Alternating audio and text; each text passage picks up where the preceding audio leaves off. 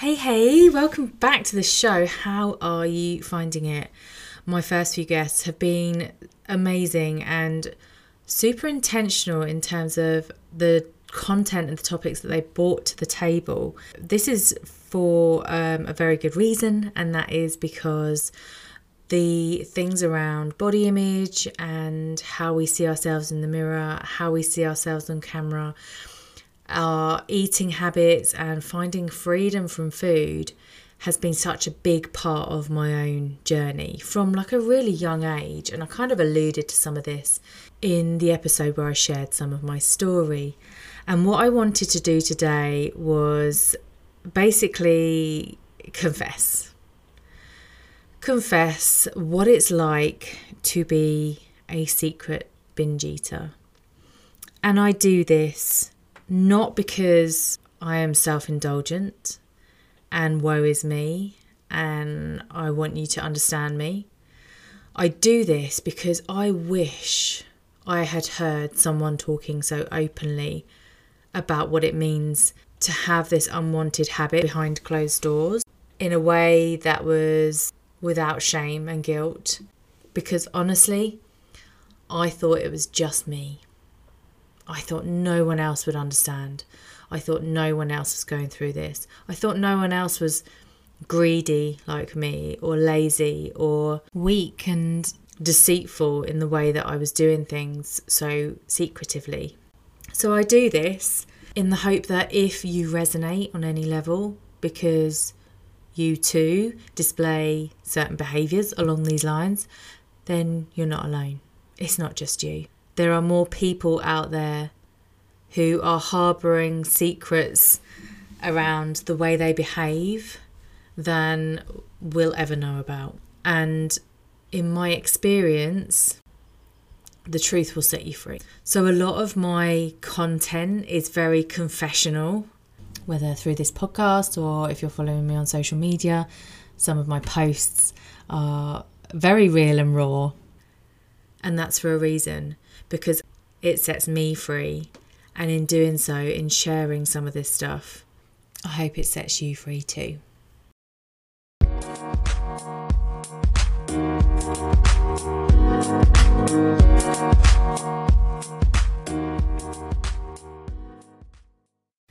So in episode 2, I shared with you a chapter of my story, and I alluded in there to the fact that food was a big comfort to me. And when I look at where that started, it was probably a combination of being on an 80s diet in the UK back in the 80s. I think microwave meals, frozen foods, the likes of Iceland, which was a frozen food store, were the kind of rave, and it was affordable, it was convenient. I had working parents. My dad worked day and night shifts, 4 on 4 off. My mum worked 9 to 5 Monday to Friday, so we went to a childminders after school when we were in primary school. By we, I mean me and my younger sister Lisa, who's 4 years younger than me.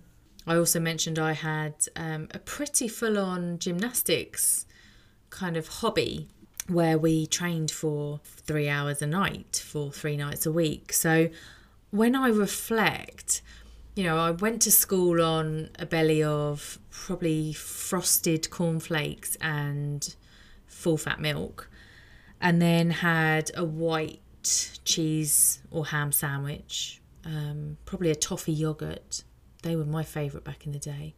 I remember Fox's classic biscuits being another favourite, or Penguins, and a packet of crisps like Skips, prawn cocktail Skips, or What's It's or something like that. So that was my staple lunchtime. There was no fruit inside, there was no whole grains, and this is no criticism of my parents. This was just our diet back then. It was convenient and it was affordable, and it was just what it was. But I would come home from school and would have my dinner. Oftentimes that would be, my favourite was a tin of macaroni cheese or Or we used to have potato waffles with baked beans, or spaghetti hoops, or spaghetti alphabets, and sausages, or Finder's crispy pancakes. Who remembers Finder's crispy pancakes? Cheese and beans was my favourite. So it was a combination of all this crappy food, right? And you think you've got a growing child who is also very active, all the sports, running around in the playground, at school, and then going and training for 3 hours. I'm talking hardcore conditioning and tumbles and like on the go. And I remember often saying I'm hungry, like genuinely feeling hungry, and often being told, no, you've just eaten, or no, your dinner's in an hour, or no, you're not having anything, go to bed. And I remember very much that feeling that being told no used to conjure up inside of me. I didn't like being told no. And I still don't like being told no today. I mean, I don't know who does, but I've always had this like rebellious side to me. And I think I was just a resourceful kid. And I thought, okay, if you're going to tell me no, I'm going to, by hook or by crook, find a way to have a stash of food so that when I am hungry, I can eat. And I think that's where it started, really. So I used to stash biscuits because when I was hungry, I knew I could at least go there when I was told no. And what we're taught when we come out of our mother's womb is when you're hungry, you scream, you get a boob, you get satiated, you burp and sleep and fart and are all content, right? So there's a lot of attachment from a very young age around food being a comfort. And it's also a human need, right? It's a human instinct to eat. And that hunger cue is very much a warning signal. Your brain's sending your belly a little rumble in the tumble to say, hey, we're empty. You better go get some food. And that's what we're doing. And like I said, kids are resourceful. So I just learned that, you know, I could find ways of preparing for those eventualities where I felt like I was hungry and I wasn't allowed any snacks or anything like that. We know now that a diet of white floury goods and cereals and chocolate bars and crisps isn't the best diet for a child to be growing up on. It's not sustainable in terms of energy. So it's no wonder that there are cravings for perhaps more sugary foods because they're not actually getting a nutritional, varied diet. But that's okay. We know that now. It's like, again, no finger pointing, no blame. It's just in hindsight, we can tell that, right? And then I got a bit older, 10, 11, subject to a bit of bullying at school. And now I had a bit of freedom because I had to find my own way home from school. I didn't have a childminder anymore. I was to get the bus home. And so I had £1 for the bus. But ever resourceful, I decided that I could walk home, still get home before my mum and dad, and actually be able to buy 4 bars of chocolate. Because back in them days, £1 went a long way. So I used to get a Mars bar, a Milky Way, a Twix, and a Snickers, something like that. It's probably a marathon back then, right? And I'd eat them on the way home, or I'd maybe eat 2 or 3 and stash another one in my little stash. And what I learned there was actually it doesn't matter what crappy feelings you have at school when you feel very excluded and ostracized almost from like the trendy crowd, because actually when I can be with my chocolate, I just feel better. I feel comforted. Something makes it all feel better. And so I learnt the association there between eat the chocolate, feel comforted. So it's no longer about a hunger, like a genuine hunger. This was more a need to feel accepted and loved and like I belong somewhere. And actually the only way I could feel comforted was to feed my face with chocolate on the way home. And then you get to the point where everyone at school seems to be on a diet, which when you're 13 or 14 means starve yourself all day and make up for it when you get home and have dinner. And a friend of mine and I actually managed to get hold of some slimming pills, and they would literally make and they would make you feel less hungry, but they would also wear off, at which point you felt ravenous. So I had this really skewed relationship with food from a really young age, and it was just set to get worse, right? So I had my first serious relationship when I was 16. He was a year older than me. He was earning money. He had a car. So I was walking less, using my bike less. I'd finished gymnastics by this point. And he would treat me to dinners out, or we would get a lot of takeaways. His mum used to make a lot of home-cooked comfort food. So we'd often eat out twice in a day. And I fell in love, right? So now food was less about being comforted and more about just being happy and content. Plus we'd started partying, so there was a lot of booze involved, a lot of late nights, a lot more takeaways and eating kebabs on the way home from a night out, all the food in the morning for a hangover. So it just became part of our relationship, and then he broke my heart.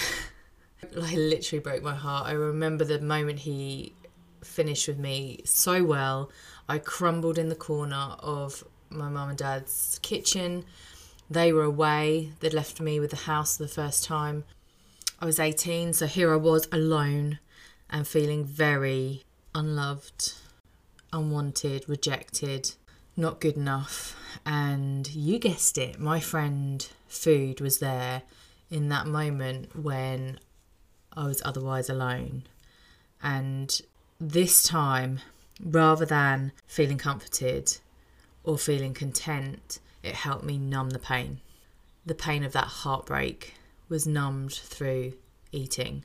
So in the time that I was sat there with a takeaway or with my chocolate or tub of ice cream, I wasn't feeling pain because I was with, I guess, an old friend that never judged me, never did anything but was just there for me, which sounds crazy to say out loud, but I think in hindsight that's what it was doing. So I had many more moments where I felt the need to numb out, especially through my 20s. I mean, he and I got back together. We were on off for the next 3 years, but it was never the same again. I'd lost all trust. I was on hyper alert when other women were around us. I was paranoid when we weren't together. And yeah, food was there. Food just helped me numb out from all of those awkward, icky, horrible feelings. And it was just coming up for my 21st birthday, I think, and when we finally ended. And that's when I really started to gain weight, year on year through my 20s. And I don't think my binge eating got so bad, but my just general lifestyle was terrible. So I didn't know how to cook. I had no interest in cooking. It was microwave meals. It was takeaways. It was packet of crisps and a pickled egg at the pub when I was working. And, you know, there was no nutritional value. I was very much in a bit of self-destruct, I think, through my 20s. I was in and out of some other relationships. I bought a house with a guy that I was with for a while, and then I ended that and kept the house on myself. And so I had another short period where I was alone, and was very happy to have a closed door and a safe space where I could just eat my way through my feelings of not feeling good enough. And that's when I turned 30 shortly after that, and had this moment where I was in Tenerife with all my girlfriends, my mum, my sister. I was surrounded by so much love and fun and laughter, and we were getting ready for a night out in. And I was just looking at myself in the mirror, and I was just hating on what I saw. I literally hated everything about what I saw in the mirror. I despised what was looking back at me. All I saw was fat. All I saw was it was just disgusting. And I allowed the tears to come. I was probably a little tipsy, to be fair. But despite those really loud voices that were telling me that I wasn't good enough and that no one was going to love me, I had this other voice that spoke to me and said, there is a better way to think and feel about yourself, and this is not the way it has to be. And in that moment, thank goodness I heard that voice, because I made a decision in that moment that this was not going to be the way I would live my life through my 30s. And I would love to sit here now and tell you that that was the end of it, and that I miraculously woke up the next day and loved what I saw in the mirror and no longer needed to turn to food. But it was not to be. And my 30s have been probably more prevalent because of how much focus I've had and determination I've had around actually overcoming some of the challenges I've had around food and my body. But the focus, if you like, was probably shifted towards my career in my 30s, because I'd done all right up until that point. I was leading a team of 30 people. It was a technical team of very technical people, and I never considered myself technical, but I did love the whole leadership side of things and people management side. So I had some imposter syndrome that crept up in my career from an early age, and I never felt like I quite fit, but I still did all right. And that's in hindsight because I was always a bit of an overachiever. I wanted to do well at school, so I did actually knuckle down and really work hard towards my GCSEs and my A-levels. I always wanted to do well at work, even if I didn't really know what I was doing. And I always pushed on and asked for the promotion and asked for the new jobs. And I had many different jobs in my 20-year career at the same company, which meant it was very varied, and I was always making new relationships. And it also meant that I never felt like I was quite as technical and as well versed in a lot of this stuff as the next person that had perhaps done the job for 15, 20 years already. And I got nominated for this leadership development program that I'd really wanted to be on for a couple of years now, and found myself on a week-long training course in Switzerland with 60 other really ambitious, high-achieving peers, colleagues from around the world. And we are thrown into these various situations where your leadership skills come under some scrutiny. And what became very apparent in that contained environment was my uncomfortability with speaking up in meetings. There was literally nowhere to hide. I was exposed. I felt very naked, actually.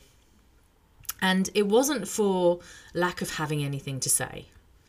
In my mind, I could assess what was going on and know exactly how that person over there was feeling and how that person over there, what they were really trying to say. I just kind of had this knowing. But I couldn't ever open my mouth and contribute to the conversation because I had this voice in my head that was saying, don't be stupid. You are going to look like a right mug if you say that. And this voice was horrible. The voice was literally putting me off. Like it was almost like my jaw was wired shut with this crippling negative voice that was whirring around in my mind. And I had nowhere to run and hide. I couldn't go to my trusted food. I had to be a grown-up in that moment and suck it up. And it was one of the facilitators that actually took me to one side at one point and said, what's going on for you? Because she had seen something in me that was a bit of an internal battle. And I literally burst into tears, which wasn't something I did very regularly at all with anyone. And explained to her what was going on in my head, and she suggested I get a book called Taming Your Gremlin, and it was a self-help book. It was the first self-help book that I bought, and it made a lot of sense because in here was like someone talking about that voice that I just described as if it was, pretty normal and in most people, and therefore I wasn't alone. And actually you got to kind of give it a character and a colour and a name and a voice and kind of see it as separate to you. And that really helped because that was the start of my awareness, I guess, of the thought process. So I was aware of this voice, but I just thought it was me. And I had a couple of other scenarios on this training course on that week where I was put into a team and we were given a task and we had to do like a role play thing in front of everyone else. And I just wanted the ground to open up and swallow me whole and like just suck me away. So I didn't have to be there with all those eyes on me, with all this expectation for me to say something and for me to get it right and potentially say something stupid and look bad. Like it was crippling.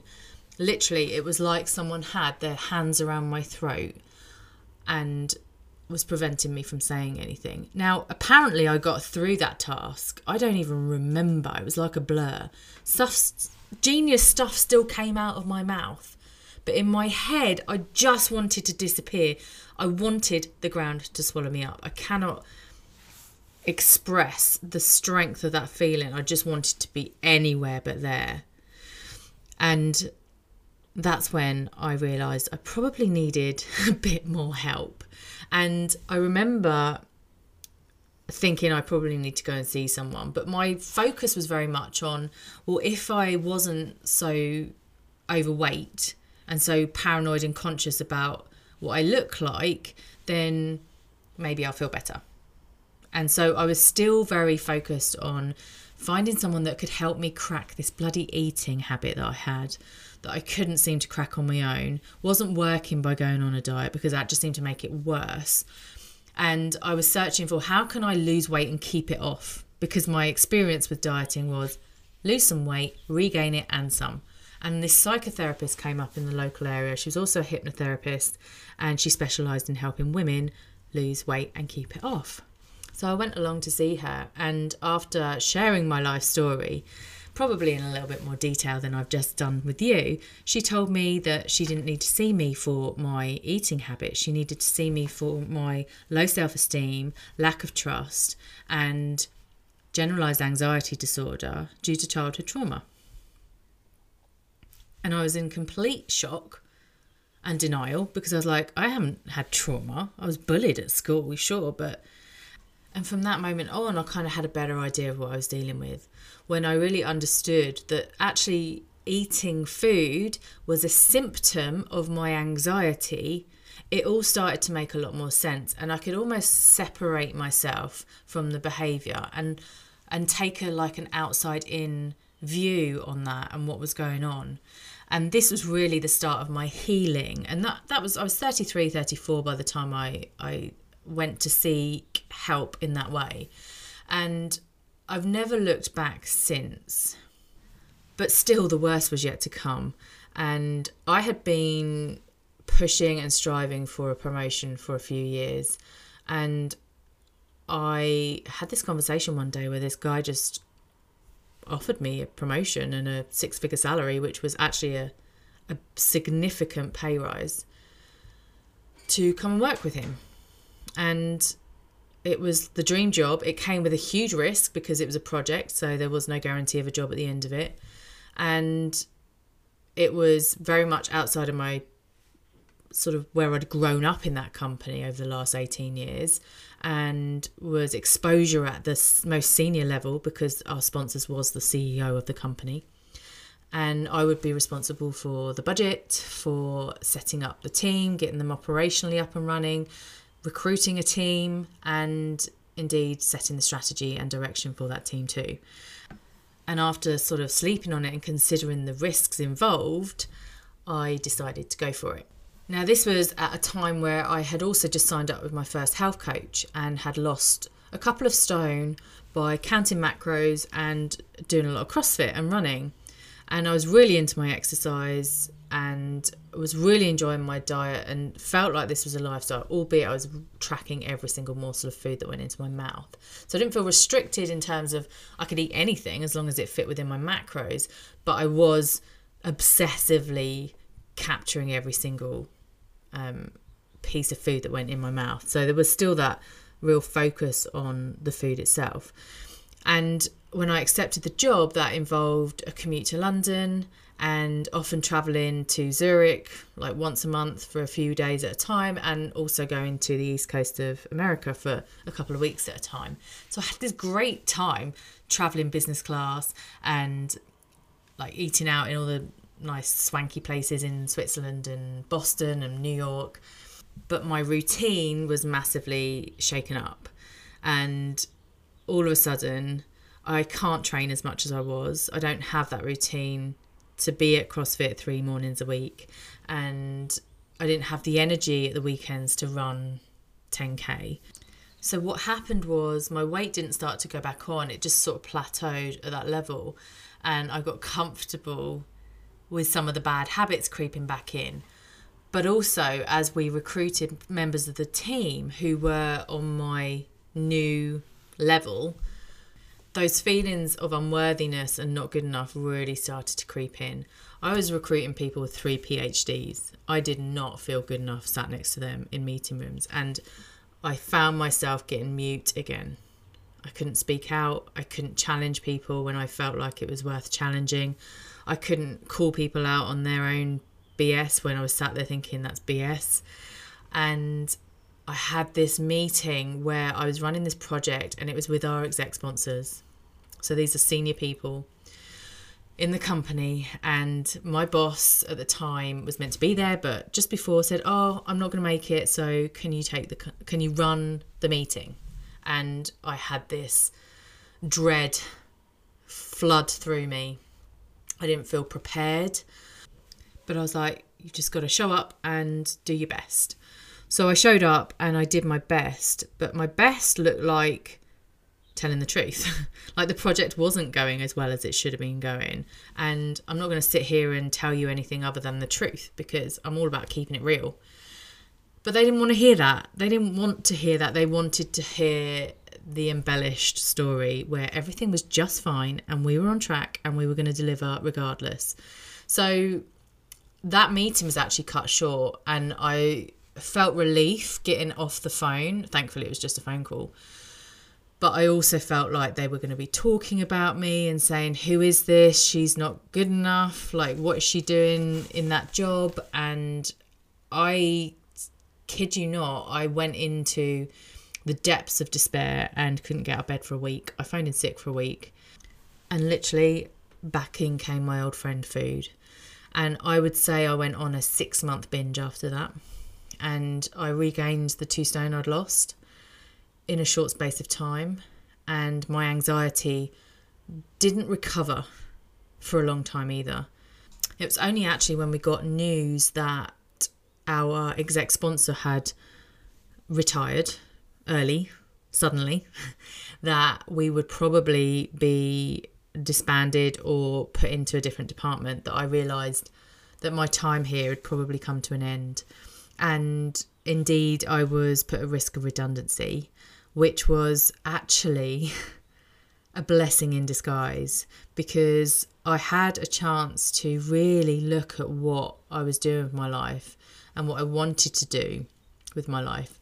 And I just knew that I wanted to help other people that had experienced this relationship with food and their body and anxiety. So for me, it was kind of a no-brainer. Now, I had the best send-off from that company, and I have very fond memories as well as the sort of horror stories that I tell. But I have never looked back. That is for sure. I've never looked back. I know I'm meant to be doing this work in the world.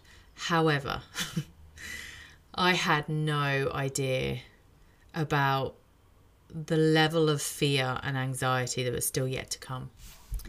So I had this period of about 5 or 6 months where it was just like pure bliss. You know, it was like a long holiday.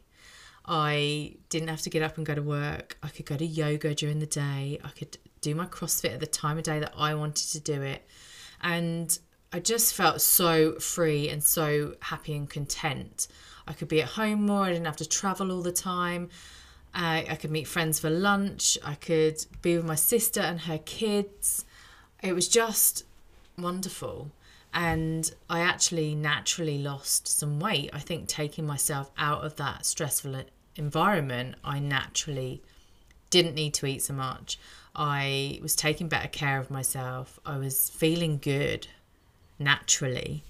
I was getting out for walks. We were talking about getting a dog when we came back from our travels. We had 3 weeks planned in South America. And yeah, I lost some weight. And then we got the dog and I knuckled down to set my business up. And back came the anxiety because I had to put myself out there on social media, something I'd never done before. And I had to talk about things that I didn't feel necessarily qualified to talk about. Sure, I had my own experience, but I wasn't qualified as such. So I set about doing what I typically used to do, which was, okay, well, I'll get a qualification in nutrition and lifestyle coaching then. And while I'm at it, I'll do a neurolinguistic programming practitioner's course as well, because that's going to really help and look good on my CV. And when I had the level of knowledge that a nutrition and lifestyle coach had, but I still couldn't sort my own eating habits out, I decided I need to go deeper for my own purposes. And I started a eating psychology diploma with the Institute for the Psychology of Eating, who I used to tap into their podcast actually. They used to have one 5 years ago. And I used to listen to all of their clients that would come on and talk about their own victories with their eating habits and being able to turn around that dependence on food. And so I just knew when this course came up, it was £5,000, but I knew that I had to go and do it because this was going to help me first and foremost. And when I mastered my eating habits, I'll be able to help everyone else.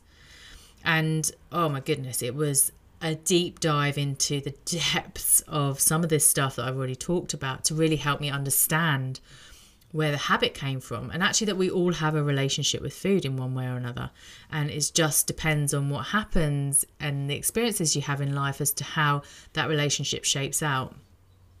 And actually once you've got to the point where you've had like a strained relationship with food, perhaps for a couple of decades like I had, that it wasn't necessarily going to heal itself overnight. And I think what's fair to say is I still have moments today when I want to reach for the chocolate and I want to just be on my own when I eat it, and I just want to numb out, or I want to feel good and comforted.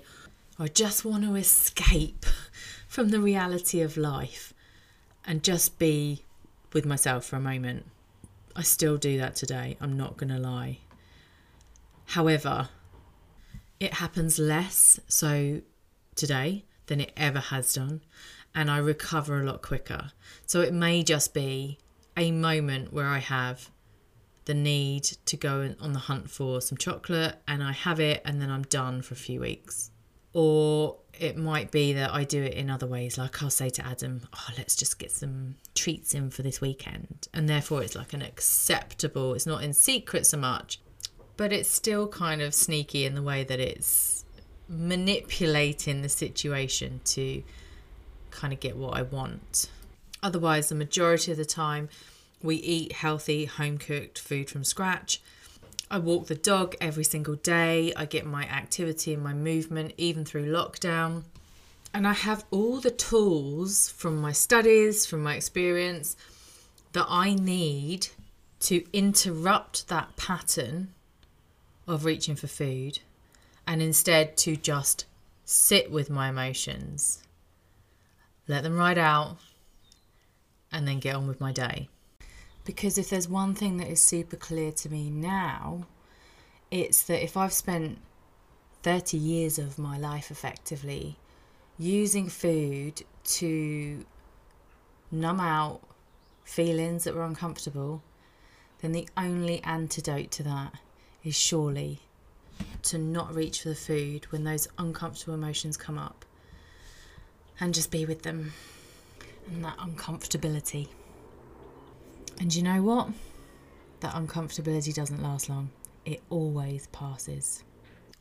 And there's nothing particularly sexy about any of that, but it is where I've been able to see and notice the biggest difference in my behaviour and see how over time this can only improve further and further. So it's a journey that I need to have a lot more patience with myself with than I have ever had before. And it's one that over time I trust will continue to improve and get better and better. And the more I learn, the more I can share with you. And If you have got this far and you resonate with anything that I've said, or maybe you recognise something from your story that has led you to do what you do today that you hadn't noticed before, I would love to hear from you, because honestly, hearing your stories and your aha moments off the back of hearing mine really helps me show up and share this real and raw conversation that I really didn't want to have. If I'm honest, I really didn't want to have had so much resistance about this episode, but I'm so glad I've done it. It feels quite cathartic to get it off my chest. So thank you so much for listening. I have every intention to record another solo episode where I talk about my turning my back on restrictive dieting and the part that that played in my recovery to date. And I hope you'll tune in again for that. In the meantime, if you recognise these behaviours in yourself and are really looking for the tools that will help you literally be with your emotions rather than reach for food, I invite you to check out the Initiation Members Club, which is my low-cost membership where every month I'm running a short course that is going to give you all the tools, all the awareness you need to really take your recovery to that next level.